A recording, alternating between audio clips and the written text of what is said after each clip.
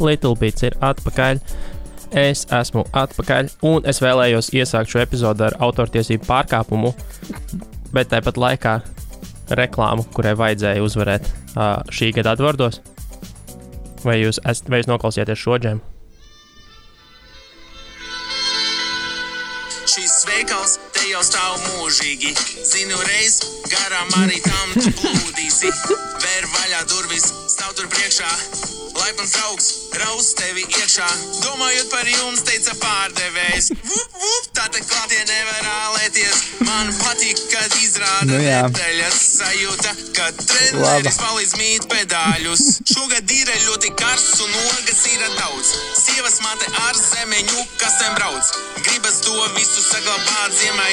Nu saproti, tas viss bērnu priekam labais. Kas ir reklāmdevējs? Veikals Elektrolux.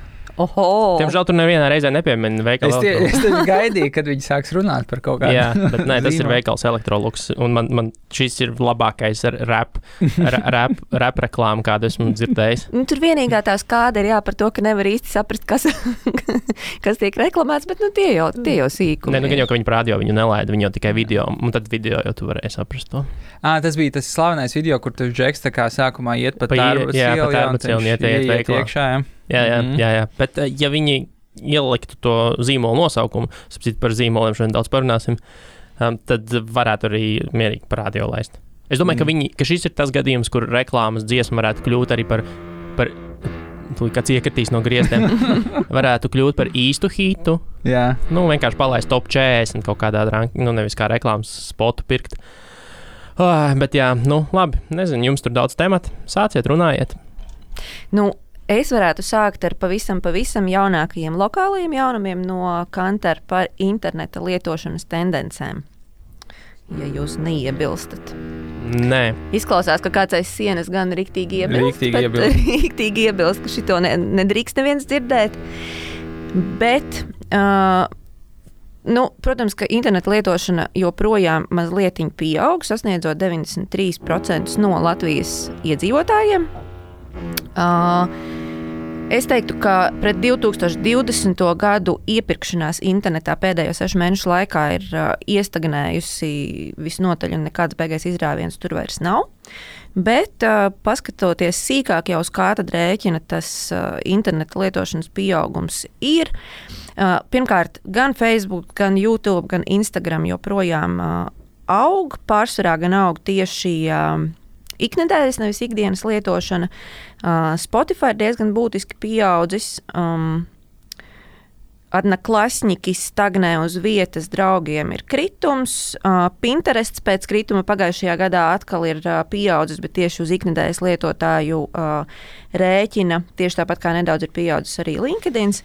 Un TikToks, protams, ir lielais 2021. gada pētījuma uzvarētājs, kur ir pieaugums milzīgs gan ikdienas, gan iknedēļas lietošanā, apsteidzot pat kopējos rādītājos Netflixu. Bet tad jau sīkāk paķidājot, kurās vecuma grupās un kuros mēdījos tad tas pieaugums vai kritums notiek. YouTube un Facebookā ir diezgan būtisks izrāviens 2 vecuma grupās. Jūs varat minēt, kuras tās ir? Pieaugumā tieši pret pagājušo gadu. Kur Netflix? Nē, YouTube un Facebook. 55, 64. Tā ir viena. Un arī 65, 74. Tie labi, jā. Tur ir riktīgi aizgājis. Bet tur jau ziņas jaunākās tagad tiek uz Kur, ja tu gribi par vakcināciju uzzināt, kur tu to uzzinās, jā. Jā, vai ne? Tātad YouTube un Facebook ir augšā šajā demografiskajā grupā. Savukārt, piemēram, Spotifyam ir ļoti, ļoti liels pieaugums 16, 24 un 25, 34 vecuma grupās. Tieši tāpat kā šajās grupās ir pieaugums arī Netflixam. Pinterestu ir jaunie cilvēki iemācījušies kaut kādu iemeslu dēļ arī lietot, un tur ir pieaugums. Un, protams, Snapchats sasniedz 58,3% mērķa grupā 16-24 2021. gadā. Un TikTokam ir izrāviens absolūti pilnīgi visās vecuma grupās. Arī 65-74? tur ir mazliet mazāks, bet tāpat ir. Tā kā TikTok mēs esam visi iemācījušies savā dzīvē. Nē, zini, kā es domāju, ka viņi iespējams, jo šī ir aptaujas dati. Jā. Tie nav ievāktie dati, līdz ar to ļoti iespējams, ka tie video, ko viņiem kāds nošēro WhatsAppā, piemēram, viņi jau pat varbūt nezin, ka tas ir TikTok video, ko viņi īstenībā patērē kā saturu, vienkārši varbūt ne pašu lietotne. Kas, man liekas, ir lielā mērā TikTok fenomens. Nu, ka tu īstenībā tu lieto TikToku, pat nelietojot TikToku. Bet viņš tā arī skaitās tad datos? Viņš jau, jā, Nē, tie jau ir aptaujas dati, tev pajautā, vai tu lieto TikToku. Bet tad jau viņš nezina, ka viņš lieto TikToku. Jā.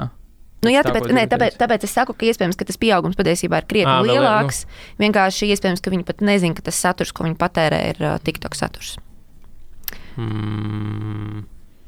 Bet reklāmu devējiem tas neko neizsaka tajā ziņā, tāpēc, ka tu īsti nekā tā kā, tu patērē saturu, kas ir TikTokā, bet nekāda īstā labuma. Ja vien tu netaisi zīmolu kontu vai kaut ko tādu. Tas video, ko šēro, ir tas zīmola kaut kāds saturs. Viens ir zīmola saturs, bet otrs ir, protams, influenceru mārketings, kuru tādā vai citā veidā TikTokā ir iespējams izvērst ar precēm. That TikTok made me buy. Tiem video, ko Oskars dalās, tiem vajadzētu brandiem apsvērt. Ar tiem influenceriem visiem parunāt. Tur liels rīčs uzreiz veidojās. Labi veidojās, jā. Jā. Bet tad kas ir, tātad TikToks, jā? Es vienkārši domāju, jo saraksts jau bija baigi garš, bet kas ir... Ko darīt? Jā, ko darīt. Par ko tagad sasaukt nākamo aģentūru sapulci? Jā, par TikToku, jā. Par TikToku varētu, bet droši vien, ka aptuveni 1% no izdomātajām stratēģijām būs tiešām veiksmīgs. Nē, bet starp citu ir ziņas, ka drīz arī Baltijas tirgū būs tā kā reklāmas TikTokā. Tā kā, kaut kādā mirklī tas kļūs aktuāli, bet nereti, kā mēs, man liekas, redzam ar šām platformām, ir tiklīdz viņās ir reklāmas, tā viņās arī krītās apmeklētāju skaits. Make TikToks not ads, kā mācīja TikTok TV reklāma. Tālūk. Savukārt, ja par kaut ko mazliet pieejamāku, tad nav noslēpums, ka Instagram ir ieviesis jau kādu laiku atpakaļ Reels, kas ir būtībā TikToka ekvivalents šajā pašā platformā. Un piedāvājam vēl arī smagi mēģina apkarot to, ka TikToka linkus dalās, ar TikToka saturu dalās Instagramā, tā kā pārpublicē. Viņi bloķē tā kā viņu? Viņi tur liek tos algoritmus, ka tev algoritmus pēc tam tur ņemās ar visu. Un jo arī tie storiji, ko viņi tur, viņi mēģināja apkarot arī to, ka cilvēki, lai dabūtu lielāku rīču, liek tos pašus postus, ko viņi ieliek savā timelīnā, ka viņi liek arī storijos, viņi tā kā duplicē un visu to, un tur ir diezgan, viņi tā kā domā par to, kā to saturu no TikToka padarīt mazāk nozīmīgu viņu algoritmiem Instagramā. Tas, ko es dzirdēju pēdējais par Instagram algoritmiem, ir, ka viena no būtiskākajām lietām, ko algoritms ņem vērā, ir tas, cik daudz tieši tas ir runājot par postiem, cik daudz tie tiek seivoti, respektīvi saturs, kas ir noderīgs, ko kāds pieseivot, to tad Instagrams izplata vairāk. Bet, runājot tieši par Reels, arī Latvijā pat ir pieejama reklāma līdz 30 sekundēm, kuru var arī šērot un komentēt, kura parādās Instagram Reels sadaļā. Tas tāds TikTokā nevaram, Instagram Reelos vārām. Es vienkārši nezinu. Es, piemēram, atzīšos, ka es nezinu, kur ir Instagram Reels. Es arī nezinu, kā viņos apzināti ieiet, bet kaut kad tu viņos nonāc. Bet tu viņus netīšām citreiz uzslēdz, jā. Ok. Kaut kur ir šiten. Pat pašā vidū ir tāda poga. Tas play tā kā podziņa? Jā, viņi bieži vien izskatās pēc vienkārši. Man citreiz es neatšķiru, vai skatos Reels vai Stories. Man kaut kur tur aizplūst viens otrā. Bet tie rīli vienkārši, laikam, viņi izceļās tajā Discover sadaļā. Un tad, ja tu skaties to Discover sadaļu citreiz... tur ir kaut kāda video šādi tādi. Tad tu iebrauc rīlos, jā, bet es viņus neatšķiru tīri emocionāli no storijiem. Un tad es citreiz, man vienkārši es daru to storiju lietu, kā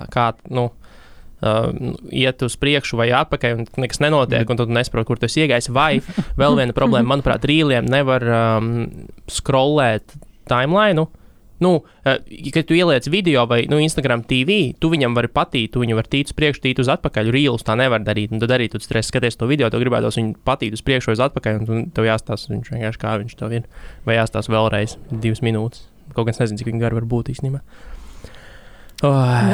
Nu jā. Ja mēs tad vēl paturpinām par to, kurš ir no kurienes nokopējis, tad arī Facebookam būs podkāsti, arī Amazonai būs podkāsti. Amazon sapirka tagad nesen, platformas. Tieši tā viņiem būs zem Amazon Music būs podkāstu, cik es saprotu, hostošanas un straumēšanas opcija. Nezinu, kā iet Clubhouse'am. Tā arī nekad nepamēģināju šobrīd šķīgo platformu. Valters tur katru nedēļu taisa rūmus. Kārtībā, jā. 65 plus tur grupai ir pieaugums. Taču ir tāda lieta kā Spotify Green Room, kas būtībā ir Clubhouse ekvivalents, un atšķirībā no Clubhouse viņi piedāvā arī tiesa gan tikai ASV iedzīvotājiem, bet Creator Fund ar domu, lai veicinātu to, ka cilvēki rada saturu, kuru citi arī tiešām vēlās klausīties. Un man liekas, ka Spotify gadījumā tas ir kaut kādā mērā loģisks produkts atšķirībā no Clubhouse, ņemot vērā to, ka tur jau ir satura radītāji, kuriem ir sekotāji, tur ir jau lietotāji, kas klausās gan podkāstus, gan arī klausās dažādu citu saturu. Tā kā redzēs, kā nu viņiem tur īsti ies. Twitterī arī tagad tās istabas ir. Spaces, vai ne? Es neesmu mēģinājis ieiet, bet es diezgan esmu pamanījis timelainā no ASV viņus diezgan izmantot cilvēki un visādi mēdīji un tā tālāk. Influenceri saucamie viedokļu līderi. Bet tas, man liekas, ka tajā kontekstā ļoti interesanti ir, ka ja kādreiz redz, tu uztaisīji kaut kādu, teiksim, aplikāciju vai ko, un tā kā, tu biji inovators uz 2 gadiem, tad tagad Clubhouse bija inovācija uz, 4 mēnešiem, un tad visi viņus vienkārši nokopēja. Tas, cik ātri šobrīd jau viss tiek kopēts, ir īpaši no tiem lielajiem, ir vienkārši prātam neaptveram. Un tā lieta par kopēšanu, redz, Clubhouse principā sāka no nulles, viņiem bija jāskaidro, hei, tagad nāciet, reģistrējieties, tagad taisiet tās istabas, tagad runājieties. Piemēram, tādam Spotifyam, viņiem jau viss ir. Viņiem ir gan satura radītāji, viņiem ir klausītāji. Jā. Tur atliek vienkārši tikai paziņot. Viņam ir aplikācija telefonā. Viņam ir aplikācija telefonā, un tev atliek tikai paziņot, ka, hei, šodien 9 vakarā mēs runāsim par to, un tev jau ir auditorija. Un viņi momentāli izkonkurē tādu Clubhouse. Un tad vēl no manis par jaunumiem, tad Instagram ieviesīs jaunu feature, kā influenceri, jeb šo viedokļu līderi varēs pelnīt naudiņu. Viņiem būs sava affiliate programma un merch veikala sadaļas influenceriem. Es arī, starp citu, dzirdēju, ka Instagram shoppings dodot bezmaksas naudu pirkumiem. Arī tiesa ne pie mums, bet respektīvi viņi tik ļoti grib, lai aiziet tas social shopping, ka viņi dod kuponus pirkumu veikšanai caur Instagram. Sanāk, ka tā kā tas ir Instagram iniciatīva, bet ar domu, ka tu iepērcies pie tiem gala pārdevējiem. Doma jau ir skaidra. Viņi vēlās, lai lietotājs nepamet viņu lietotni. Līdz ar to attiecīgi pēc tam arī ģenerējot lielākus ienākumus no reklāmas un vispārējā. Man šitas īstenībā bija pie maniem jautājumiem arī pierakstīts, kā jums liekas, tā kā social shopping ir lieta, kas paliks, vai viņu vienkārši ļoti ilgi mēģinās pušot, bet dienas beigās tur tāpat nekas nenotiks? Man ir viedoklis, ka pirmkārt viņu jau gana ilgi pušo, līdzīgi kā Google savulaik pušoja lieciet reklāmu YouTube'ā. Jā. Un tā kustība, vismaz cik es redzu rietumu tirgos, tā varbūt baigi nenotiek, bet man šķiet, kur tas varētu potenciāli aiziet, ir tirgos, kuros nav tik pieejamas dažādas klasiskās maksājuma metodas. Tirgos, kur nav Facebook. Tur labi iet šitās platformas, tikai citās šie produktu veidi un citās platformās tikai. Šie piepirkšanās veidi. Jā, nezinu. Teorētiski. Man nē, es domāju, ka es neredzu tuvākajā nākotnē social shoppingu savā dzīvē, tāpēc, ka es pērku tik maz tā kā lietas, kuras social shoppings ir kaut kādiem kompulsīviem pircējiem. Es tieši gribēju teikt, jā, tas ir no sērijas līdzīgi, kā tu pie kases paņem sneakeru. Es domāju, ka tas ir orientēts primāri uz jauniešiem un uz jauniešiem, kuriem iespējams nav pieejams klasiskās maksājuma metodas. Nu, bet kādas ir alternatīvās? Jā, kā viņš viņu dabūs to naudu? Tas jau tāpat ir, kādu tu viņu nopērci. Tas jau tāpat ir kā ar Apple Payiem un visiem pārējiem, vienkārši viņi ir daudz vienkāršākas tās metodas. Nu, tā ir viena poga un tehnoloģija aiz Instagrama tev visu atrisina. Ja nu tev iedegās Pay with Apple Pay vai vienalga, kas ir cits alternatīvas, un viņš tev samaksājās un viss, un tev paldies, tu esi nopircis.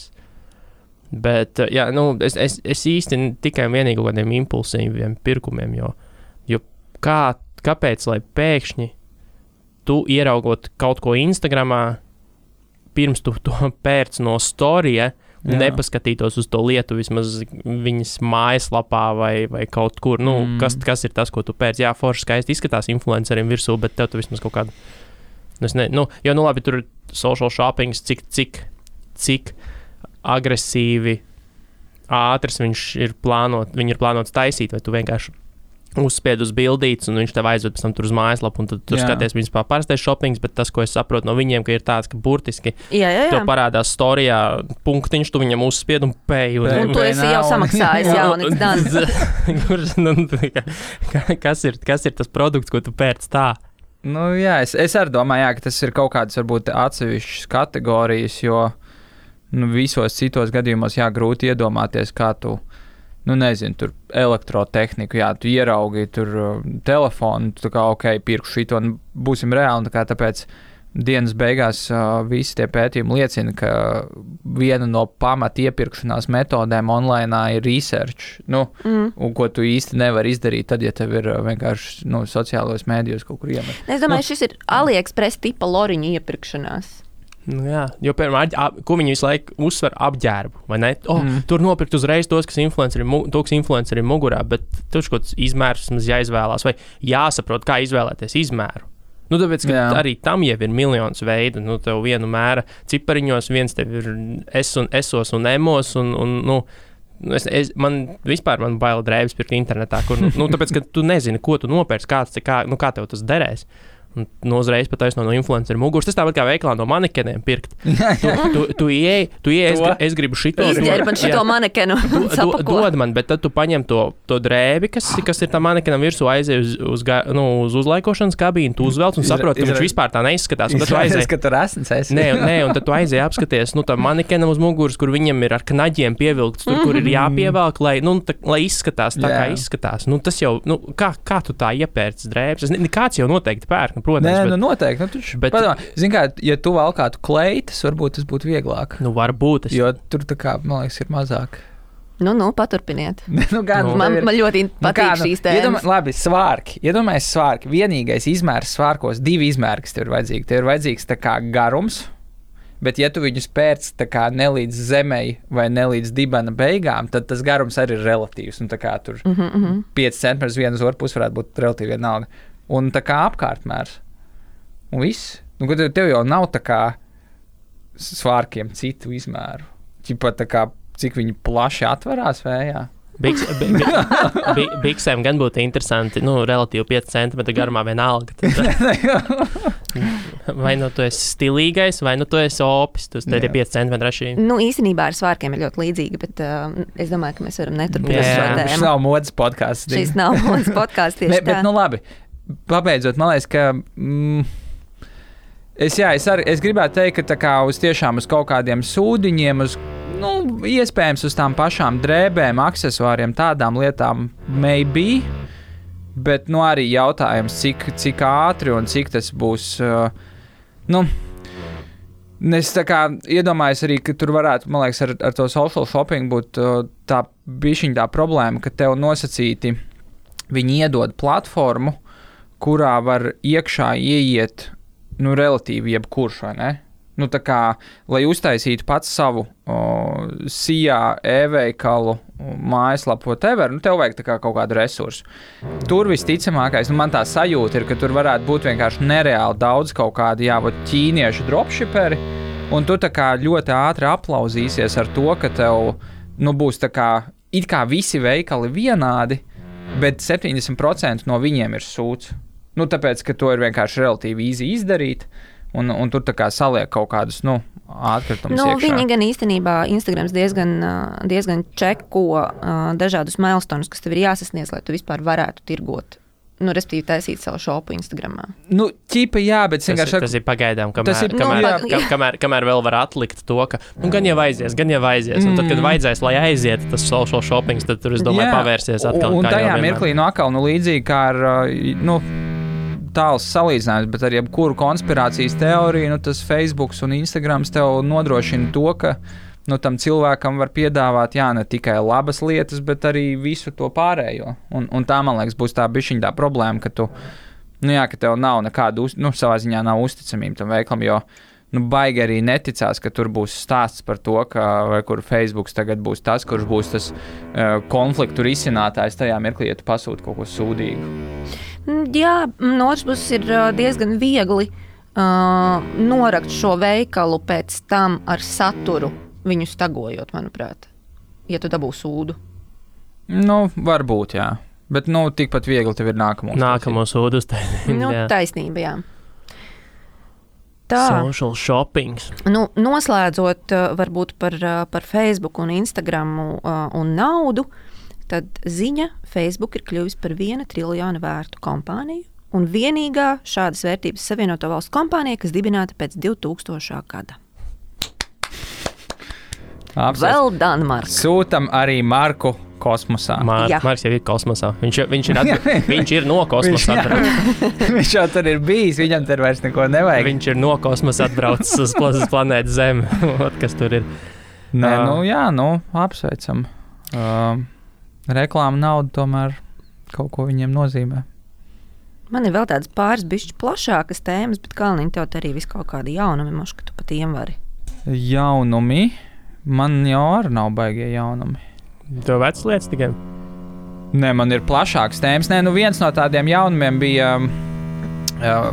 protams, nedaudz varbūt nokavēti, ņemot vērā, ka pirms pāris dienām aizvakar beidzās futbola čempionāts. Bet mārketinga sakarā es zinu, ka Rihardam noteikti ļoti spilgts viedoklis par visslavenāko mārketinga tematu Euro 2020, kas ir par Coca-Cola? Jā, Cristiano Ronaldo un Coca-Colas pudelīšu pārlikšanu. Geitu. Kas, man liekas, ka tur es vienkārši tā kā iedomājos, ka par šo ir vērts runāt un sākšu tā kā no relatīvi beigām par to, ka mūsu iemīļotais Marks Ritsons bija pateicis, ka pa lielam šis parādīja, cik liels savā ziņā shitshows un zoodārs ir mārketinga nozara. Tā kā viss tas case, jo sākot ar to, ka tā kā Cristiano Ronaldo pārliek tās pudelītes, tad ir tā kā protams, pirmā ziņa ir, ka tur Coca-Cola pa cik 4 miljardiem vērtība kritās. Kaut kāda absurda cipari. Bet tā nav īsta ziņa, jo tā vērtība kritās pirms tam nevis. Viņi jau vienkārši gāja uz leju tajā dienā, pirms vispār tas notika. Un, ASV šitiem lielā izmēra investoriem, kas tur, Berkshire Hathaway investē, viņiem galīgi vienalga, ko Cristiano Ronaldo dara. Exactly. Ja viņiem ir pilnīgi pie pakaļas, ko dara Cristiano Ronaldo. Tas, jā. Un man liekas, ka savā ziņā var piekrist, tā atziņai, ka tā kā šādi keisi parāda reizēm, cik liels tāds tiešām nekonsekvents, bet arī tāda bezjēdzīga klaigāšana ir par lietām, jo tā tad mums ir ļoti daudz virsrakstu par to, ka ir tā nosacītā vērtība kritusies, kas, protams, izrādās nav taisnība. Un ka tā ir slikta mārketinga kampaņa, kā izgāzās čempionāta mārketinga, visa komanda. Noliekot tās pudelītes tur tieši. Tu kā zīmols samaksā milzīgu naudu un nopērc sev antireklāmu. Exactly, jā. Tad, protams, bija laba daļa, tā kā šie, tā kā slavinošie raksti tam, cik, tā kā no sērijas, redziet, influencer marketings strādā, jo viens džeks, kuram ir, laikam, man liekas, viņam ir visvairāk sekotāji Instagramā. 100 miljoni, man protams. Kaut kāds, tas cipars ir nereāls, un, protams, viņam ir kaut kāda ietekme, bet tā kā, jebkuram 313, piedod. 1500 followeru vietējām līmeņa influencerim šī bija, tā kā slavas stunda tajā ziņā, ka jā, arī es varu ietekmēt lietas. Jo redzēju, Kristiānu Ronaldu pārlikt pudelītes un nokritās Coca-Cola vērtība, kas nokal pa ķēdīt visas tās ziņas nepareizi. Un tad savukārt ir otrā pusē, ka ir kaut kādi tā kā otra daļa, kas, varbūt es pat viņiem bišķi vairāk gribētu pieslēgties, bet, anyway, tas arī tas konteksts varbūt nav tas pats labākais, kur savukārt kliedz pretīm, ka, iedomājieties rekur, kā jebkurš tā kā muļķis tagad jau var mūsu zīmolu tā kā ietekmēt, bet atkal viņi balsta to viedokli tajās nepatiesajās ziņās, ka, tā vērtība krīsies. Bet skats no malas, varat man mest, ko jūs vēlaties, es futbolam nesakoju, un tieši tajā konkrētajā brīdī, kad notika šis episkais atgadījums, kas mainīja groundbreaking, kas mainīja influenceru pasauli un Coca-Colas dzīvi, viss, ko es esmu dzirdējusi, ir Ronaldo un Coca-Cola. Sausais atlikums Coca-Cola. Sausais atlikums Kristiānu Ronaldo kādreiz pats bija Coca-Colas influenceris, starp citu. Arī tas tā visiem. Tas arī vienalga. Nē, bet, arī tajā Ritsona rakstā, bet vispār to es arī kaut kur citur vēl tā kā lasīju, un tas tiešām ir gana loģiski, ka savā ziņā, jā, dienas beigās ir ļoti pareizi tas, ko tu saki, ka sausais atlikums ir tas, ka nereāli daudz ir vienkārši Coca-Colas vārds visās malās, kas nozīmē to, ka tev atmiņā paliks Coca-Cola, nevis kaut kāds tur ļoti specifisks notikums. Plus viņa ir, manā prātā, šis zīmols ir sasaistīts ar Kristiānu Ronaldu šobrīd, jo es nezinu to stāstu, es nezinu, kas tur notika, un es lasot pa diagonāli headlinus, tikpat labi varbūt viņš izvilka un nolika to kolas pudelīti nesankcionēti uz galda. Manā pasaulē tur ir vienkārši Coca-Cola. Tā kā jā, esam apdomīgāki arī mārketingā padomājam. Bet arī varat 3 reizes minēt, kurš ražo to ūdeni, ko viņš atzina. ko viņš uzreiz pēc tam pacēla. Ko viņš atzina par labi esam. Agua. Jā, tieši tā. Tā kā, man liekas, ka jā, labas mācības par to, ka nevajag arī būt pilnīgam muļķim. Nevajag, tā vienmēr ir laba mācība. Te ir tas, ne jau pat, vienkārši vajag mazliet pakavēties un pāanalizēt situāciju, pirms tu sāc izplatīt milzīgu vilni ar viskaut kādiem pārsteidzīgiem secinājumiem un skaļiem apgalvojumiem. Jā, jā, protams, tas, ka tās pamatlietas, kas tur bija, Coca-Cola, Kristiānu Ronaldu, tur vērtības krišanās, es savā ziņā, varbūt nepārmetu, vienkārši kaut kādu no serijas tur TVNets, ka tajā dienā ielika rakstu par to. Tāpēc, ka viņu paņēma no lieliem respektabliem medijiem. Bet tādā ziņā, ka tas notikums kaut kāds ir bijis, labi, viņam nav izvilkts pareizs sakarība, bet, anyway, viņš ir aprakstīts. Drīzāk, man liekas, problēma ir tajā, cik pēc tam gan nozares mēdīju, gan nozares cilvēki par to cilāja jau no savas perspektīvas. Jā. Nevis atstāstot vienkārši, notika tā un šitā, bet drīzāk par to, ka redzot, tiešām tagad būs influenceru laikmets, vai tagad būs tur tas un tas. Tas, protams, ir tas, kas tas vienkārši parāda, cik nepārdomāt un cik sekli bieži vien ir šie skaļie apgalvojumi no industrijas. Jo kāds pēc tam apgalvo jebko par influenceru mārketingu, balstoties uz faktu, ko viņš izlasīja kaut kur citur, kas nav aplams fakts, un viņš ir tikai bezmazliet to piesaucis. Redz, šis ir tagad bijis fakts, šis ir fakts, un tagad es uzbūvēšu savu elaborate viedokli par šito visu nozaru, un tu esi vienkārši tā kā pilnīgs šarlatāns. Bet būsim reāli, visticamākais ir ļoti daudz šie kaut kādi.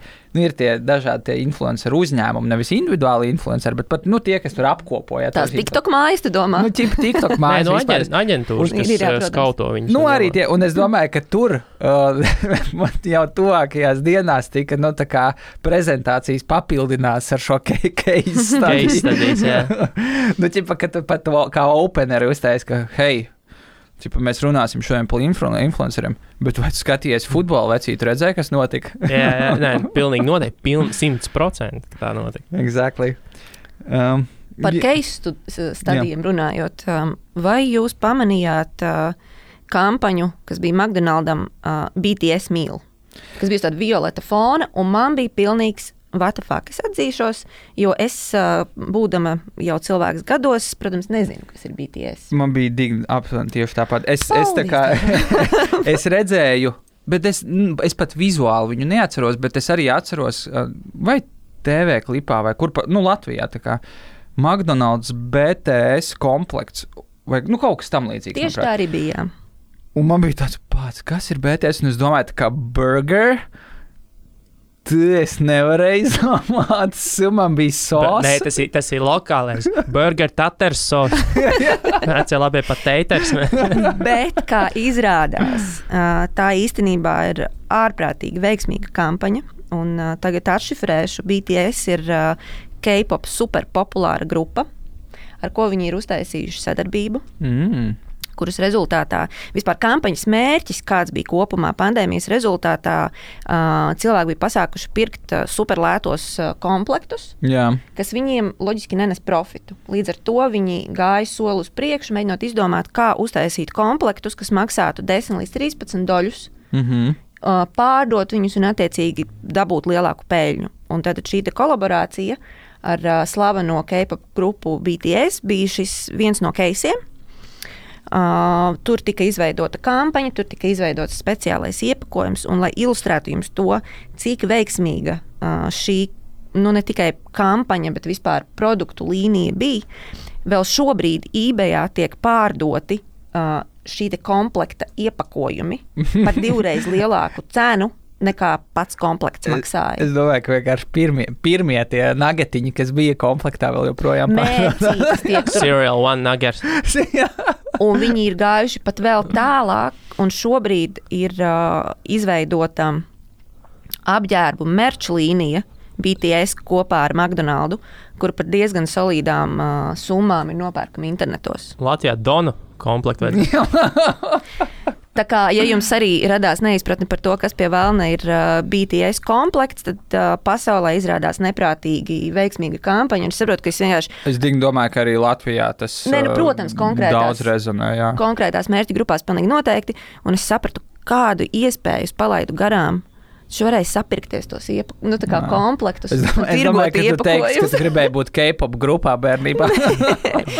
BDSM komplekts. Jā, BDSM komplekts. To nē, bet tirgotu tagad savā mazajā bodītē.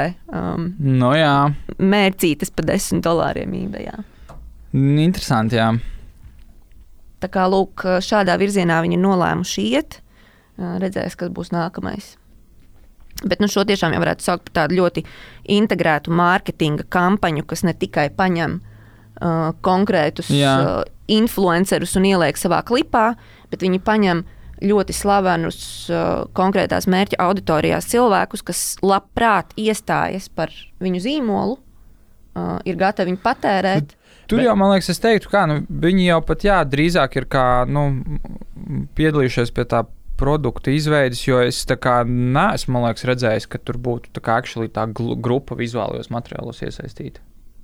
Ja neskaita to burstu kombināciju. Nosaukt. Nē, bet šis jau patiesībā jau tas viss ir vecā pasaule, un kas tagad ir sāk kļūt par problēmu, jo šāda tipa mārketings jau ir tipisks apavu industrijas, piemēram, sneakeru industrijas gājiens, cik ir kolaborācijas Travis Scotts, Nike un visi, un Kanye Wests un viss pārējais. Tas jau ir, modē šo jau izmanto jau gadiem, un šobrīd jau sāk, ņurdēt, ka pa daudz, ka jau reāli ir par daudz, jo tas, ko izdara to McDonald's ar BTS, kāpēc tas tagad ir pārdodams eBayā, tāpēc, ka tas būtībā kļūst par tādu kā collectible, kolekcionāru lietu, kas ir tieši analogs modē jau ir vairākus gadus šajā visā, un vienkārši būs atkal tā problēma, kad visi un daudz tāks to taisīt, un jo to vairāk zīmolu un vairāk šādi produkti būs, jo mazvērtīgāks tas viss kļūs,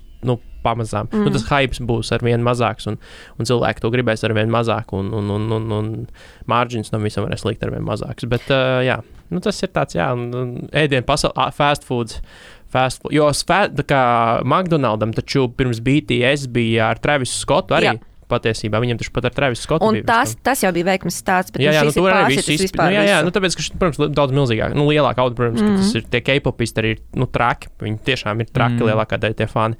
Un jā, tā ir. Uz to šobrīd, un tas ir tas, ko var pārdot social shoppingā. Lietas, ko tev vienkārši jānopērk, tāpēc, ka tu viņus vari nopirkt. Bet tas nav produkts masām. Viņš ir masas, viņu teorētiski. Cilvēks no masas viņu var nopirkt, bet ne visi var nopirkt. Ne visiem var pietiek. Bet jā, labi, interesanti BTS. Jā. Bet kāpēc Latvijā vajadzēja laist tādu pašu kampaņu? Kaut gan varbūt. Nē, es saku, mēs citā burbulī. Nē, tas skaidrs, jā, es domāju. Tu varēji Donu dizainēt, ja? Prātvētras nageri. Tīri, piemēram, jautājums pirms es stāstu statistiku. Ja es Instagramā ielieku no uzņēmuma konta bildi timelainā, es viņu varu sponsorēt? Jā. Vai laiki skaitīsies klāt? Jā. Ok, tad varbūt tie nav pilnīgi precīzi dati, bet šobrīd skatoties vietējā McDonald's Instagram, tā kā tie posti, kur parādās tā grupa, tieši kā grupa. Viņiem ir vidēji 1000 plus laiki, 1100, 1200, un pārējiem visiem ir 100 līdz maksimums 400. Bet tas 100% ir sponsorēts. Jā, bet ļoti daudz no šī izskatās kā potenciāli sponsorējams. Tā kā izskatās, ka nav tā, ka viņi liek lietas, kas būtu tikai tāds, ķipa tur daily. Jā, bet viņi liek daudz lietas, kas ir domātas tikai tāpēc, lai ieliktu jaunu lietu. Ne visas viņas droši vien sponsorē. Ne visu to saturu ir. Maybe, bet tā atšķirība ir jebkurā gadījumā kaut kur veidojās. Nē, viņi jau arī, kāpēc, lai viņi nesaveidotos, jo gal galā, tu pirmkārt viņu var nosponsorēt, otrkārt viņu var notārgetēt uz to auditoriju, kam tiešām šis patiks. Jā. Un tad, jā, bet redz, 1000 laiki Instagramā, es neteiktu, ka ir baigais currency McDonald'am.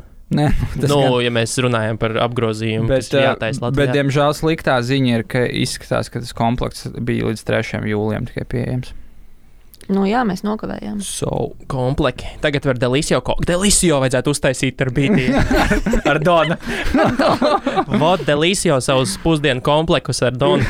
Bet es pat iedomājos, ja kāds no McDonald's Latvijas marketinga komandas vai aģentūrām mūs klausās un esat gatavi padalīties ar to, kā šai kampaņai veicās Latvijā, tas būtu super interesanti. Ja, izpirkt jau izpirka, tas jau skaidrs. Jautājums vienkārši ir tas, ko tas dod McDonald'am? Respektīvi, McDonald'am kā zīmolam Latvijā. Tas ir krūti, ka tev ir tās lietiņas. Tas ir, ekskluzīvas lietas ir viegli izpārtot un uztaisīt hypu, bet jautājums, ko tev tas ilgtermiņā dod? Es domāju, mans minējums būtu jaunā auditorija. Savā ziņā. Lojalitāte droši vien. Kaut kāda lojalitāte, ka viņi tur iet un sēž, un viņi jau nopērk tikai to komplektu. Starp citu, arī minējums out of my ass, kur man nav datu, bet ja tu aizies uz to centru McDonald's un apstīsies, jo es tur staigāju reiz nedēļā garām, apstīsies, kas tur sēž, tur tāpat viņi sēž visu laiku, tur tikai sēž tā auditorija. Tas gan, jā. Es negribu būt stereotipisks, bet es būšu. Aiziet, apskatieties, domāju, ka viņi tur sēž tāpat arī bez BTS komplektiem. Vienkārši BTS komplekts viņiem var dārgāk pārdot. To pašu komplektu dārgāk. Bet tur vajag baigi daudz komplektu pārdot, lai tas būtu tāds, lai tas bizness vispār, lai bizness no komplektiem atpelnītu tās reklāmas izmaksas, ko viņi tā ir. Bet, ja tu paņem to, ka tas ir globāls zīmols, kas pārstāvēts ļoti, ļoti, ļoti daudzos tirgos, un tu uztaisi vienu šādu kolaborāciju, kas, protams, nav lēta, bet tu viņu vari replicēt absolūti visur un pārdot komplektu, kas ir 2 dārgāks. Es domāju, ka tur sanāk diezgan oka biznesa case. Latvijā nekam vienkārši nesanāk biznesa case, izņemot Donam. Ok. Mēs esam tik maz un tik nabagi te visi. Par ko vēl parunājam? Man vēl bija 2 tādas mazākas, lielākas lietas. Viens, kas vēl joprojām ir saistīts ar mārketingu, vairāk gan ar e-komerciju. Es tā piefiksēju, tur arī bez ļoti detalizētas statistikas datu izpētes, bet apskatoties daļu gan no mūsu klientu datiem, gan arī tā kā painteresējoties vispār, kā citiem ir gājis. Bija tāda atziņa nāca prātā, ka ja mums Black Friday ir tā kā lielākie svētki e-komercijai, tad šī gada Jāņa Latvijā bija lielākais party poopers, jo pa lielam tas, kas bija novērojams, ir dēļ tām garajām brīvdienām, cilvēki, viņi varbūt iepirkās tajā nedēļā pirms, tā kā svētku nedēļas, bet tā nedēļa bija, faktiski nekas tur nenotika. Jo ar vienu izņēmumu, svētdienas vakars. Kad bija rītīgs pīķis. Jā, bet tas neatsver to, ka tu esi pakāsis pirkumus nedēļas garumā. Taisnība, jā. Viņš citsmāk nav 7 reizes. Vienkārši man liekas, ka tas, kas arī dažādās sarunās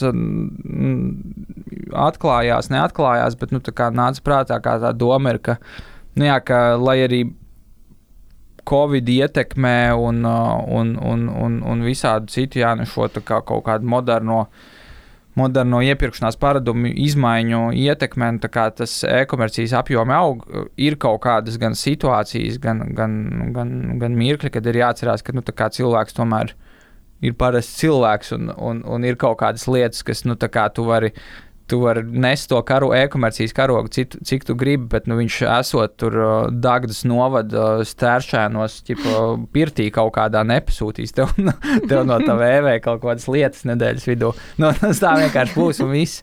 Un tā kā tas, man liekas, ir kaut kāds tāds, kaut kas, ko ir vērts par ko vienmēr padomāt, ka ir kaut kādas situācijas, kurās varbūt pat arī tev vienkārši tā kā pat necerot uz neko, tu vienkārši varbūt pat aptur savu, ne jau e-veikalu aptur, bet tu tā kā netērē naudu. Netērē lieki naudu, tur nezinu, reklāmās vai kaut kur, un tā kā padomā divreiz, vai šitais ir tas laiks, kad tev čīsti tur izpirks. Jo reklāmas jau redzēs, reklāmas skatīsies, mēs taču visi sēžam Jāņos, telefonos, visur, tā kā šērojam bildes, kurais brauks uz kurieni pirmkārt jau, kur katrs kā svin, un visas tās reklāmas ar tiem produktiem un visu jau būs redzamas, un tas ir tas, kurā brīdī tu maksā naudu pārsvarā par viņām visām. Jā, tā kā... Nav tā, ka, ja nebūs pieprasījuma pēc tās lietas tagad, tad nebūs jāmaksā par to visu. Bet, vēlreiz... Nelielais komentārs par to, ka tas svētdienas vakars, kad cilvēki atgriežas no laukiem, ir tas brīdis, ka viņi laikam ir noilgojušies pirkt kaut kādas lietas. Nē, gan jau, ka ir kaut kāda daļa praktisko pirkumu. Tu neesi nedēļu mājās bijis, tev tomēr ēst vajag, teiksim, vai padzerties vai ko tādu. Savācās, vai tu to, nezinu, tur izzieda visu sauļošanās krēmu. Nereāli smērēja viņu. Tas jau ir pat loģiski, man liekas, ka tādā ziņā viss ir cool. Man gan vēl, es zinu, ka mums vēl nav pieejama data, bet man gribētos atkal redzēt, līdzīgi kā mēs pagājuši gadu runājām, ka bija, tad mums bija tas martā un aprīlī tas lockdowns, tad, protams, bija e-komercija, tā kā visus tūlīt apgāzīs. Tad, kad atvērās veikali, tad tieši šķērītētas aizgāja kaut pretēji, ka offline iepirkās, online vairs īsti neiepirkās. Bet kaut kāda dabiskā izaugsme tur saglabājās, bet viņa bija tāda tiešām tuvu dabiskai, varbūt ar kaut kādu palēcienu. Bet jautājums ir, kā tas izstāsta pēc gada, jo šogad mēs, tagad mēs vēl ilgāk sēdējām lockdownos. Un iespējams tagad varbūt tas paradums ir vēl vairāk uz palikšanu. Es domāju, ka tā arī ir, bet, kā jau es saku, ir kaut kādas situācijas, kur tas ir relevanti, un ir kaut kādas situācijas, kur tas tomēr, tiešām braucot ārā no Rīgas, tu iebrauksi Alfā, nevis gaidīsi līdz pēdējai minūtei, ka tev tā kā piegādās kaut ko, zinot, ka arī tie delivery ļoti bieži Latvijas e-veikaliem ir tādi, kur tev varbūt stundu pirms pēdējās minūtes piezvana un pasaka, sorry, mums nav noliktavā, mēs būsim tā kā pēc nedēļas. Man vēl viens novērojums, ko gan lūdzu neņemt kā absolūtu patiesību, tāpēc, kurums atšķirās gan no nozares uz nozari, gan no pakalpojumu uz pakalpojumu, bet pateicoties šī gada vasarai, principā ne tikai nedēļas nogalas ir norakstītas e-komercijā, bet arī lielā mērā piekdienas, jo cilvēki, principā plāno kā ātrāk tikt kaut kur prom no betona džungļiem, un piekdiena, sestdiena ir lielā mērā e-komercijā off, un tad svētdienas vakarā viņi sāk atgriezties. Tā kā, ja runā par reklāmas investīcijām, tad tās piekdienas, sestdienas pat varētu mēģināt izlaist. Bet es jau vispār iztēlojos tādā, nezinu, kas ir tie consumer goods vai vēl kaut kādas tādas lietas, kas, ko varētu būt, kad tīri dabīgi pērk ar vien mazāk, tāpēc, ka tev beidzot ir atkal iespēja savu naudu nodzert rītīgi, ārpus mājas, kaut kur pat aizbraukt tagad var, un viss, tu vari atkal sākt tērēt viņu visu kaut kur citur, ko tur kā burtiski nevarēja pirms tam. Jā, jo tagad tev nevajag šampūnu pirkt, jo tu viņu Airbnb iztērēsi. Tieši tā. Tev mājās paņems nozaks no viesnīcas. Nozaks no viesnīcas. Un tagad tu arī tu par to esi samaksājis jau kādu. Tagad atkal, lai taisītu kokču ar pašizmaksas 50 centu mājās, tu viņu tagad var pa 7 eiro nopirkt. Mēs jau sen to bijām pelnījuši. Stābu baznīcas ielas krustojumā. Es biju sen to pelnījis. Tieši tā. Tā, kas man vēl? Man ir jautājums. Kas ar Boltu notiks, kā jums liekas? Ar Boltu? Ar Boltu. Ar taksometru atzaru Boltam, jo ir ļoti dramatiska situācija šobrīd jauniem valodas prasībām, cenām, kas tiek maksāts tiem šoferiem. Jā. Un es goda vārds biju šokā. Labi, ja tā padomā, mošku visi boltisti vienkārši svinēja Jāņus, bet no otras puses tas ir viens no labākajiem pļaujas laikiem, bet Jāņos, līgo naktī, Rīgā, no Mārupes, lai dabūtu Boltu, mums dabūja tikai 40% no tiem, kas gribēja dabūt, un dabūja tur pēc stundas, pēc vēl kaut kā, mēģināja visus Jandeks, Jandeks saprotams, kur Jandeksam rodas problēma ar šo visu, bet nav vienkārši reāli dabūt taksi vairāk tad, kad tev viņu vajag. Es piekrītu, nav reāli dabūt, un ja ir, tad maksā dārgi, pie kam viņiem arī kaut kas ir drausmīgi nojucis ar algoritmu, jo principā viņš parāda your driver has arrived, lai gan es redzu, ka mans drivers ir aptuveni 5 minūšu attālumā vismaz. Baigā redz tev? Šits labs ir, kad Dīgna vanagats tur. Caur mājām redz. Skatās bāds. Tas man no vakcīnas. Jā, tas no vakcīnas. Tas no Pfizerīša. Man tāda super spēja uzradusies. Bet, ja nopietni izstāst, ka viņi ir diezgan izmisuši, tāpēc, ka viņi sākumā lika by default 5% atlaidi, tagad viņi jau met 10%. Jo, jā, būs interesanti. Loģisks risinājums ir vienkārši pacelt cenas. Maksāt vairāk, prasīt vairāk, maksāt vairāk tiem braucēji, šoferiem. Bet tur jau tā problēma, tur atkal atduries par to klasisko startupu lietu, kas startupiem viņiem jau bieži vien, nevis bieži vien parasti, vērtīgāk par patieso apgrozījumu un peļņu ir, cik mums ir useri un cik mūs daudz visu laiku lieto. Cik mums ir pieaugums, jā, cik useros, ne jau kaut kādā biznesa, un tur ir tas trakums. Nevelti Ubers, ar cik gadus strādāja vienkārši ar zaudējumiem. Viņš jau strādāja joprojām. Vēl joprojām bet, protams, tad varbūt Airbnb bija tas, kas beidzot bija plusos. Kaut ko bišķiņ, jā, bet arī. Es nezinu, varbūt tas man tikai tā liekas tagad tāpēc, ka es par šo esmu domājis, bet man sāk likties, ka vairāk uz ielām atkal panda takšus var redzēt. Jo es viņus, manuprāt, pat redzējis nebiju nekad. Kopš parādījās tādas. Baltika taksi arī ir parādījušies. Tos gan es neesmu redzējis, bet pandas es esmu piefiksējis, ka viņas, bet drausmīgs tās mašīnas izskatās, es iekšā viņā nekāptu, Bet es vienkārši palaidu garām, tas valodas pieprasījums nāk no pašā uzņēmuma, vai tas ir valsts? Es godīgi pat nezinu precīzi. Jo es pat nesapratu, un mēs tajā piekdienā, kad mēs braucām mājās ar Andriju, mēs iekāpām mašīnās, un uzreiz uzprasīja, baigi maz mašīna, kas notiek. Un viņš teica, tagad jau to kategoriju prasa. Es vienkārši nesaprotu, kādu. Es tajā brīdī nesapratu, par kādu kategoriju viņš runā. Pēc tam man draudze mājās pateica, ka tas ir valodas, tad tur jāzina kaut kādā kurā tur, tas tie līmeņi A, B, C. Un tev ir jāzina kaut kādā tajā konkrētajā līmenī valoda, un tad es tikai savilku to kopā. Viņš arī uzreiz momentāli šofers teica, tur tagad to kategoriju mums prasa, un nevienam jau nav. Bet es tagad skatos internetā, tas ir jau no pagājušā gada augusta. Bet mēs jau to nevarējām izbaudīt, jo mēs visi mājās sēdējām. Jā, pārsvarā. Bet par lielam, tev ir taksometru vadītāja reģistrā, būs jāiesniedz dokuments, kas apliecina valsts valodas zināšanas. ne zemāk kā B līmeņa pirmajā pakāpē. Tas nozīmē, ka viņiem ir jākārto eksāmens, lai pierādītu to, kādas viņiem ir zināšanas. Jā. Wow. Nu, un savukārt, kas ir reģistrējušies, tad jāveic kaut kādi ik pa 3 gadiem vēl atkārtot reģistrāciju. Nu jā, tur jau pirmais atbirums jau bija uz to, ka pirmais bija tā licence, kas sāka prasīt to licencēšanu. Jo tas jau pat ne jau tāpēc, ka viņi droši vien lielu daļu nevarētu nokārtot, bet īstenībā tāpēc, ka es vienkārši eksāmeniešu tagad likt, es jau tā pa kapēkām te braukāju, tagad man jāiet eksāmeni kārtot, un es labāk atradīšu citu nodarbošanos. Pēc tā rakstura spriest, jā, ka arī daļēji tā prasība ir bijusi, viņi nav ievēroti, un tad vienkārši pieņem, ka varbūt tās platformas kā tādas. Platformas neievēroja. Platformas neievēroja, bet tagad viņas ir platformu līmenī paņemtas pie dziesmas, un tāpēc viņas nelaiž cauri. Nevis, ļoti iespējams, ka tu pāda taksī, kad iekāps vēl projām, tev nebūs tā kā valsts valodas zināšanas, kas ir pilnīgi vienalga. Jā. Ja tu vari norādīt... Plus vēl platformā, tu visu vari norādīt, ko tu viņam teiksi. Tas ir vēl jau labāk. Tas ir bonus, ka viņš nesaprot latviešu valodu, viņš nerunās ar mani. Jā, bet īstenībā, tad jau, zin kā, es pieņemu, ka te bišķiņi ir tāds, jā, šitie valodas nacisti ieslēgušies, bet no otras puses, tad jau tu arī kurlēmo nevar. Es tieši par to pašu domāju, jo bija viens rītīgi foršs Bolta šoferis, kas bija kurlēms.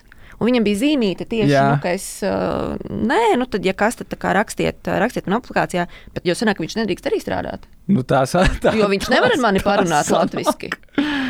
Un viņš arī nedzird, ko es viņam latviski saku. Ierēdniecībai taču ir kaut kā sevi jāatpelna. Kaut kas ir jādara, viņai jāiet uz darbu, un Tatjānai jāsit pa klaviatūru kaut kas. Šodien mēs tagad aizlieksim runāt tā, kā mēs gribam runāt. Skatīsimies, tad jau redzēsim, kas tur notiks. Bet jā, man arī pagaidām izstāsta, ka tas, kā arī tu pats minēji, piekdien nācās izbaudīt to, ka tu vienkārši trīnies un 20 minūtes gaidi. Vai vispār apstiprinās. Un tad ir vai neuzmetīs. Un tad ir savukārt tas, ko Digna saka, ka viņš rādās, ka viņš ir klāt, bet viņš ir 5 minūšu attālumā jāieraug. Un, diezgan sarežģītā situācija. Tas ir fenomenāli. Es nespēju atcerēt. Labi, tur tā lieta ir tas milzīgais iztrūkums, gada iztrūkums, ka tu nebrauc vispār nekur ar taksi, bet piekdienā pusstundu tu nevari pat dabūt. Vienkārši nav takšu. Piekdienā 12. Un tad savukārt, es aizbraucu uz to, kas tas pie tā Brijāna, uz Brijāna ielas tas viss tas kvartāls, un tur ir cilvēki, es godvārds nepārspīlēju, uz ielas virsū visās malās, kaut kāda štuka. Tur ir fucking pozitīvs. Un nav takšu, kas viņus varētu tur vizināt, un viņiem būtu nereāli peļņa visticamākais. Jā, tur ir baigi interesanti sanācis ar šo visu. Bet arī es piekrītu, manā dzīvē man takši ir izkrituši no ikdienas ļoti, jo ar visiem šitību kārguru un visiem fiksijiem mašīnu tagad paņemt, dabūt. Šitī bija arī ritīgi demping. Viņi ņem tieši to takšu segmentu. Jā. Jo viņiem nav labs tarifs, lai tu kaut kur vizinātos apkārt un brauktu tur pa ģelām, bet viņiem ir labs tarifs vienkārši, lai tu aizbrauktu no A līdz B. Viņi ir vislētākais variants. Tur, piemēram, no mājām līdz birojiem atbraukt, un tad viņi nomet, jo viņiem tas stāvēšanas tarifs ir baigi augstais, tāpēc tu nevari tur uz IKEA ar viņu aizbraukt, un tam paņemt un atbraukt apakaļ. Un viņi ir šausmīgi daudz, viņi ir ļoti daudz. Viņi pa dienu, kad tu paskaties to pārklājumu, pusdienas laikā, piemēram, ja tu kaut kur vajag aizbraukt, viņi ir visur, uz katru stūru viņi mētājās. Un pilnīgi nekāda jēga taks nav ņemt. Un plus tās mašīnas ir kudī labāks, kā kurš taksis, kurš tev atbrauks pakaļ. Un nerunā ar tevi valsts valodā vēl neviens vispār. Un tu vari iekāpt iekšā un ieslēgt kondicionieru atšķirībā no tā, kā tev loks tā kā. Jā, atbrauc taksists ar vaļākā logiem, ieslēgt kondicionieru, baigi degvielu tērē. Bet tā jau ir taksistu tā ģela, ka viņi neslēdz kondicionieru, jo taču patērē beņu vairāk. Labs. Tā takšu industrija vispār pretīga ir kā industrija. Tur viss ir pretīgi, un tur viss ir uz uzmetieniem, un tāds Bolts bija vienīgais, kas vismaz kaut kā noturēja to līmeni. Tāpēc, ka, ja tu izrādi nepatiku par savu to lietu, tad viņi risināja to ar braucēju atšķirībā no kāda panda taksī, kurš tev vienkārši apkāš. Jā. Labi, ko vēl? Mēs varam parunāt par zīmoliem. Bija tas lielais vārds pērtījums. Izlasījāt kāds, nelasījāt? Neizlasījāt, ne? Nē, vēl. Tas saucās Rethinking Brand for the Rise of Digital Commerce. Mēs varētu nelegāli izplatīt šo. Jo visi jau viņam nevar dabūt. Nu, labi, bet pastāsti. Executive summary. Nu, protams, vecais labais stāsts. Zīmola reklāma pret pārdošanas īstermiņa reklāmu. Tagad pandēmijas laikā viņi uztaisījuši tādu diezgan patiesībā foršu lielu meta pētījumus, ja tu visādas pētījumus saliec kopā vienā pētījumā. Nu, tu taisi pētījumi, man liekas, ka meta-analysis, tas sanāk, ka tu ņem dažādus pētījumus un secinājumus, un tad tu velc tos lielos kaut kādus. Un jā, par to, kas notiek pandēmijas laikā, un par to, ka nenormāli ir nošiftojušās prioritātes, mārketinga, kā viņas oficierus, kā viņas sauc latviski, mārketinga vadītājiem. CMO, es nezinu, Chief Marketing Officer, bet kāds mārketinga direktors, mārketinga oficieris. Un pašsaprotam, ka pēc pandēmijas galvenie budžeta samazinājumi ir brenda reklāmā par 70%. Visas aģentūras un trešo pušu fee un vispārējais ir 7% samazinājums, sponsorship 53% samazinājums, new creative development 49% samazinājums, un tad ir viss tehnoloģija investīcijas tikai 14%, performance marketingā tikai 13%, nu, kas ir saglabāts principā vecajos līmeņos, un tās arī sentiments par to, ko tagad darīt 2021. gadā. Un viņi jautāja, ir kaut kāda tā toolkit konference, vai kā viņi tur saucās. Un tad, teiksim, pagājušajā gadā, cik no jums, no šiem mārketinga oficieriem, plāno palielināt investīcijas performances mārketingā, tie bija tur 32%, šogad 51%. Pagājušajā gadā palielināt investīcijas zīmola reklāmā. Nu, zīmola komunikācijā ir 40%, šogad tikai 29%, nu, tur dramatiskas tās izmaiņas. Un tad viņi, pētīja tos virzienus, ko un kā labāk darīt, vai vajag vai nevajag tik ļoti virzīties uz to performance marketingu, un tur tāds viens no galvenajām atziņām ir tās, ka jāņem vērā, ka tas pīķis, par ko jūs runājat pašā sākumā, ka viņš nebūs tāds visu laiku, ka viņš jau sāk izlīdzināties un atgriezties normālās sliedēs, līdz ar to tas performance marketings vienā brīdī ieskries stikla griestos, un ka zīmola, tas pie kā zīmola bieži vien nedomā, ka zīmola marketings ir viens no galvenajiem tirgus un auditorijas plēšanas driveriem. Ja tev ir auditorija, tad, lai tu palielinātu viņas izmēru un, palielinātu tirgu, kam interesē tavs produkts, tev ir jānodarbojas ar zīmola mārketingu. Tu nevari to izdarīt ar performance marketingu, jo performance marketings, ko viņš izdara, viņš principā tikai savāc tos, kas jau ir gatavi pirkt. Ar to tu savāc to, kas ir gatavi pirkt, un pirmais ir tas medusmēneša periods, kas ir ļoti izteikts visādiem startup tipu uzņēmumiem, kurā tu atnāc ar produktu, kurš ir risina ļoti specifisku problēmu, ko tu jau esi izpētījis, ka tā problēma ir.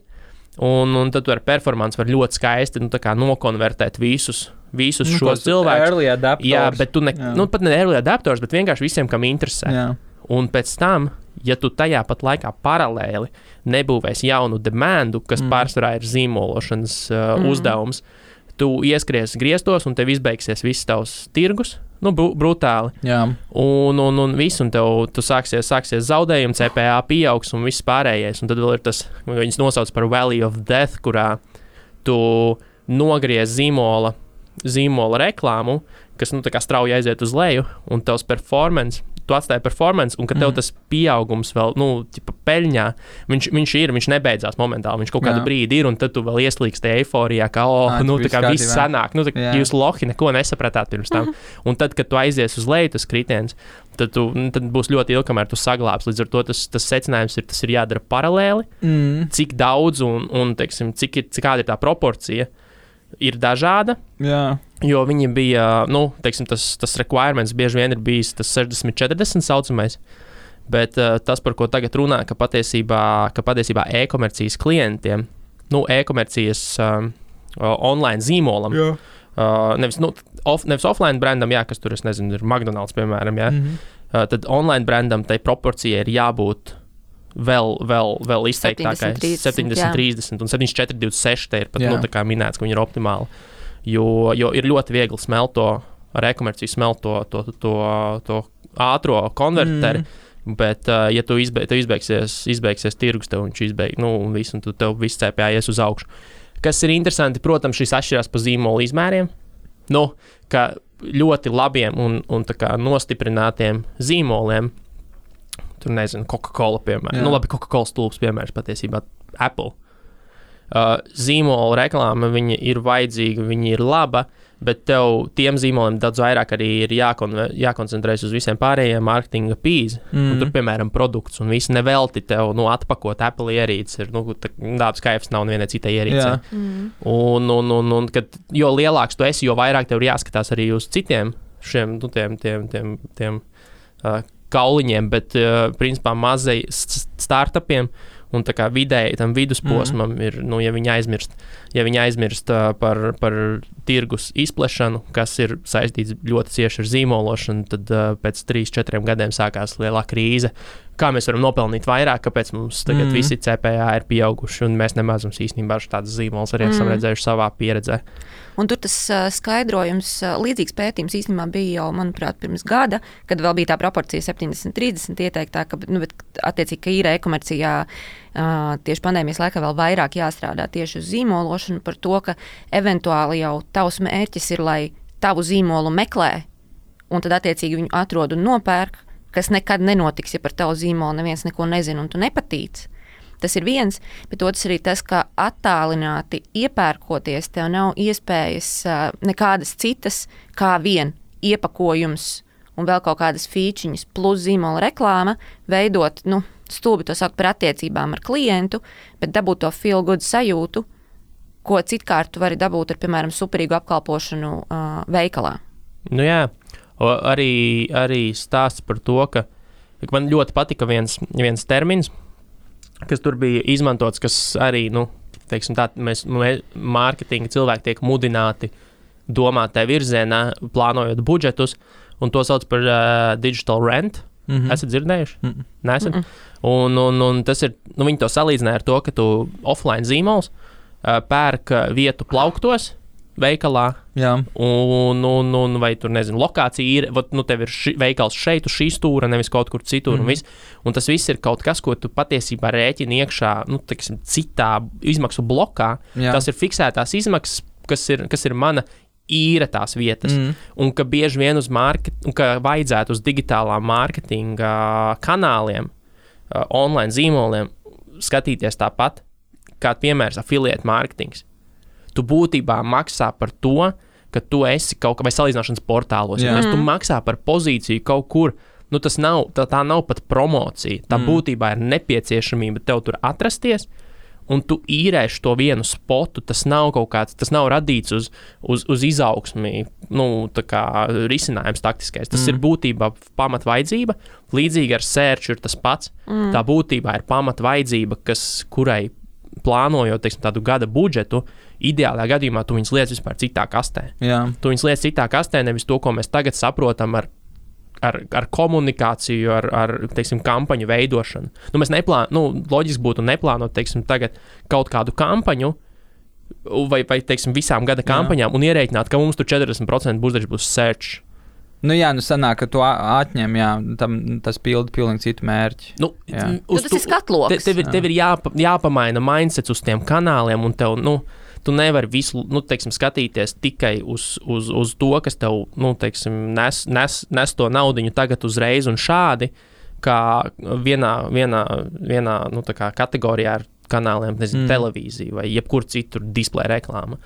Teiksim, Latvijā varbūt to ir mazliet grūtāk saprast, jo mums nav, pieņemsim, Google pieejami shopping ads, bet citur pasaulē, kur tie ir pieejami, tas tieši tā arī ir, ka tu ar savu produktu vai ar savu veikalu tu izīrē spotu Google, kas pēc būtības tu esi liela veikalā, kur tev vienkārši tevi ieliek skatlogā. Un tu maksā lielveikalam par to, ka šajā mēnesī ieliek tevi nevis kādu citu.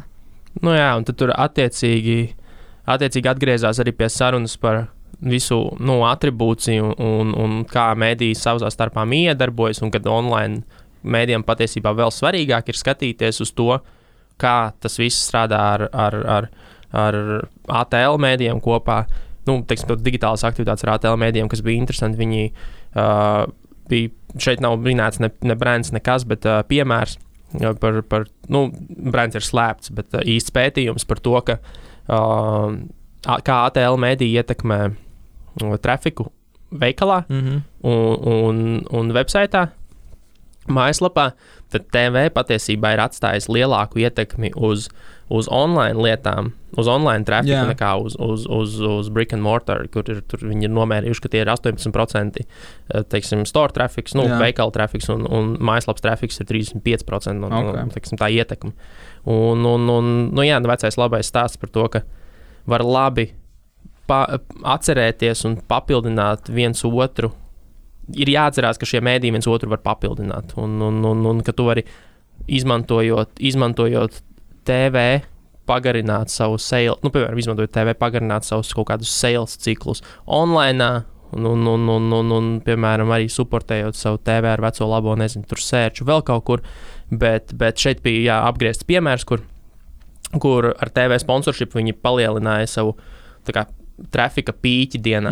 Viņiem ir kaut kāds konkrēts trafika pīķis, kurš parastā gadījumā gāja uz augšu, uz leju, un ar TV viņi savāca parasto pīķi, un pēc tam attiecīgi pieplānojuši klāt pareizos laikos TV sponsorēšanu, trafika pīķi, viņi uztaisīja vēl vienu tajā pašā vakarā, tas kritums maziņš un aizgāja tam vēlreiz uz augšu. Un visu. Visādas nianses, par ko mēs esam mazliet aizmirsuši, pērkot search reklāmas. Jāņem arī vērā, protams, tas, ka, piemēram, štatos vai Lielbritānijā ir pieejams tāda opcija kā programmatiskā televīzijas pirkšana, ko būtībā var integrēt kopā jau ar savām online aktivitātēm, bet tas neizslēdz arī faktu, ka to var darīt vecajā labajā metodē un atceroties tieši tā, kā tu saki, jo korelācija ir novērojama pēdējos 10 gadus točna, ka, ja tu kaut ko dari televīzijā, tad tev search apjomi pieaug. Tas ir, bet saka, šeit ir arī pat šeit ir pat pierādīts, ka var būt arī otrādi. Nevis search, nevis tev varbūt tieši search palielinās, bet ka ar... Nē, taisnība, viss kārtībā. Ir tas variants, ka tu... labi, neko. Never mind. Tad vienkārši nav, tad šeit arī negāja runa tieši konkrētajā gadījumā par pirkto reklāmu. Tev arī tīri dabiski. Tas viss atstāja iespēju, un tie search, search ir. Un kur nāk iekšā zīmols? Ja tu parādi kaut ko, kas ir tajā pašā televīzijā ar kaut ko, tev parādās kaut kas, ko tu vari atpazīt, tev pat nevajag investēt tik daudz tajā performancā un searchā, jo tāpēc, ka cilvēks zina, uz kurien iet jau pēc definīcijas, nevis tāpēc, ka tu tur parādīs mūsu jaunie lētie tēkrekli, un tad varbūt viņš sāks meklēt mūsu jaunie lētie tēkrekli, jo... Tas arī bija tas, ko es minēju kā vienu no argumentiem, ja tavu zīmolu zina, vai tavu produktu zina, tev būs krietni mazākas izmaksas pēc tam arī uz performance marketingu. Gluži vienkārši organiskāk atnāks. Pretējā gadījumā tev vienkārši ir jācīnās ar visu kategoriju vai vispār nedod Dievs jāmēģina kategoriju iepārdot cilvēkiem no nulles. Jā, jo pilns Instagrams ir ar visādām šāds tur sustainable t-shirt ražotājs, tur šitāds skaists apenīts, ļoti kvalitīvs, viss baigi labi, bet es nekad nevienu no viņiem neesmu nopircis, jo tas ir, tas kārtējais startupiņa vibes, kurā mēs esam tipa labāki, bet then again, H&M arī ir ok. Bet viss tas, ko tu, Rihards, stāstīji, īpaši tajā sākumā par to, ka tev vajag, ka tev ir performance daļa, un sākumā tev ir tas feel good story, ka tev viņi tā kā arī strādā, un pēc tam tev vajag domāt par zīmološanu, man liek domāt par vakcinēšanos. Ir identiski tas pats scenārijs šobrīd. Novakcinējās tie, kas gribēja, un pārējos nemākam vairs pierunāt. Mēs viņus nevaram pievilkt vairāk, jo mums visu laiku ir bijis, mums ir bijis visu laiku tikai rezervē laiku kaut kur, kas ir ekvivalents performance marketingam, nāc un pērc lietas tagad un šeit. Un to jau var pēc tam saglābt, vienkārši tas būs ilgāk, un tev būs pat to laiku, kamēr tu mēģinās to saglābt, tu vari nobankrotēt, tīri burtiski, jo tavs izmaksas ir šausmīgi liels tajā brīdī.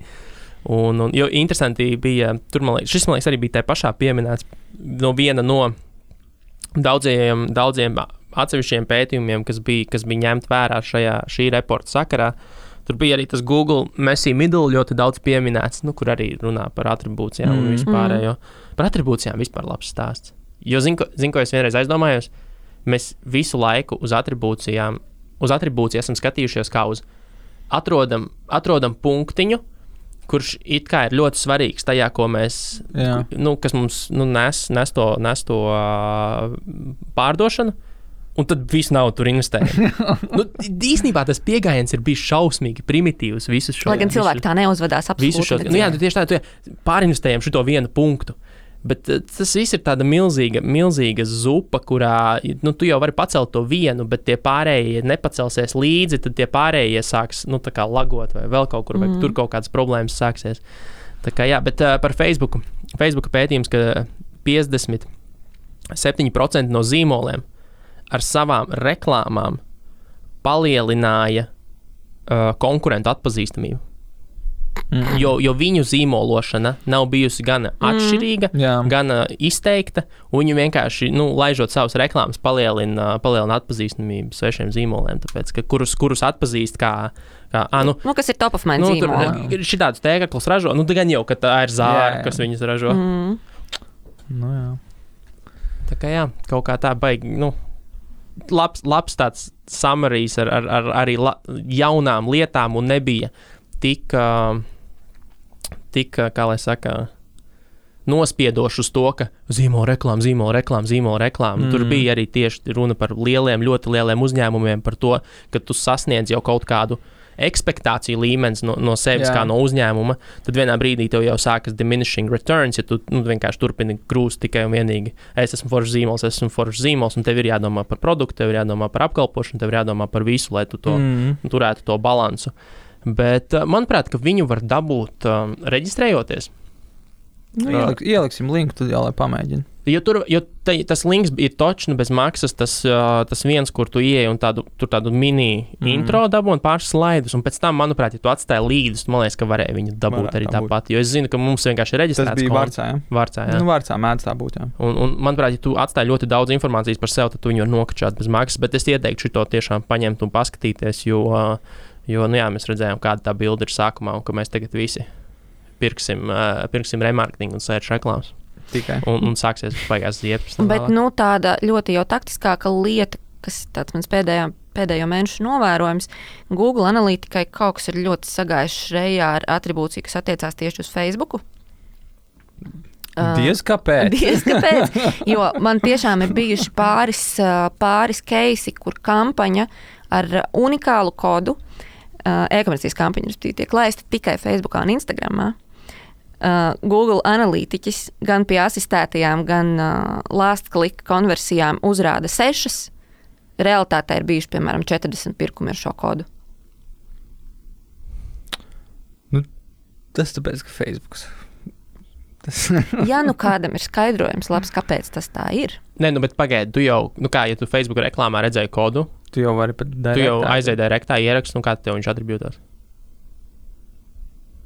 Dīgi, jā. Labi, es piekrītu. Starpība ir diezgan liela. Vienkārši tas stāsts patiesībā ir par to, ka pat ne jau Google pie tā ir vainīga, bet pie tā, ka jābūt uzmanīgiem, izmantojot vienu rīku, skatoties, teiksim, kaut ko atribūtojot. Tas, kas mani mulsināja, bija tas, ka klikšķu apjoms bija gana liels, un, protams, tā kampaņa bija satagota un viss tur bija kārtībā. Līdz ar to, ja tas cilvēks ir noklikšķinājis uz šīs reklāmas, viņam vismaz pie asistētajām konversijām tomēr vajadzētu ieskaitīties. Tas gan, jā. Nē, jā, bet tikpat labi tie klikšķinātāji varēja būt arī tie, kas nepērk. Protams, tas ir iespējams. Un galā... Bet tur ir baigi daudz sakritībām jābūt, lai... Nē, ir, protams, bet viņas tur... Katrā ziņā esiet uzmanīgi, kad jūs vērtējat Facebook kā savu performances kanālu, izmantojot Google analītiku. Ja ir iespēja, tad pačakojiet vai jūsu Shopify vai kādu citu platformu, ko jūs izmantojat, lai saprastu, kāda ir tā reālā bilde par atdevi. Jā, nē, bet atribūcija tas vispār. Jo atribūcija tā kā cep makarūnus. tu pasties uz proporcijām, tu redzi, teiksim, kur ir tas kā tas izskatās. tad tu ieraugi tos lielākos procentiņus un tāds, varētu viņu vēl šokolādīgāku pataisīt. Bet tas viss var aiziet, tā kā it turns to shit, ja tu izjauc to proporciju, ja tu izjauc to proporciju tam visam. Ja tu saliec tikai šokolādi. Jā, ja tu saliec tikai šokolādi. Es šitā sačakarēju, godvārds veselu beču. Es gribēju viņus uztaisīt brūnus, un es pieliku mazliet, burtiski tā kā naža gala šokolādi, visu viņu vairs nesanāja. un es gribēju viņus palielināt, viņu krāsu izteiksmīgāku padarīt. Un šādi, diemžēl, notiek arī bieži vien ar visām. Mēs pastamies visu ķēdi, šitais punkts ir baigi svarīgais, tāpēc vai tagad pārinvestējam šajā punktā. Un tas būtībā... Viss pārējos atstājam. Viņš vienkārši un atstājam tāpat kā bija. Un tad, tagad būs maģiski, visur viss sāks būt būs labāks rezultāts. Dažreiz jā, bet bieži vien tā nav. Nu, Klau, paldies, Rihard, tev par iedziļināšanos šajā pētījumā. Kristap, vai tu gribi kaut ko par attālināto un klātienes strādāšanu? Nē, pietiks. Citreiz. Nu, labi, tad citreiz. Nāfīgi. Labi, davai. Peace out! Atā. Veikals uz Tērbatas ielas. Ieeju iekšā, tur man acis lielas. Peace out!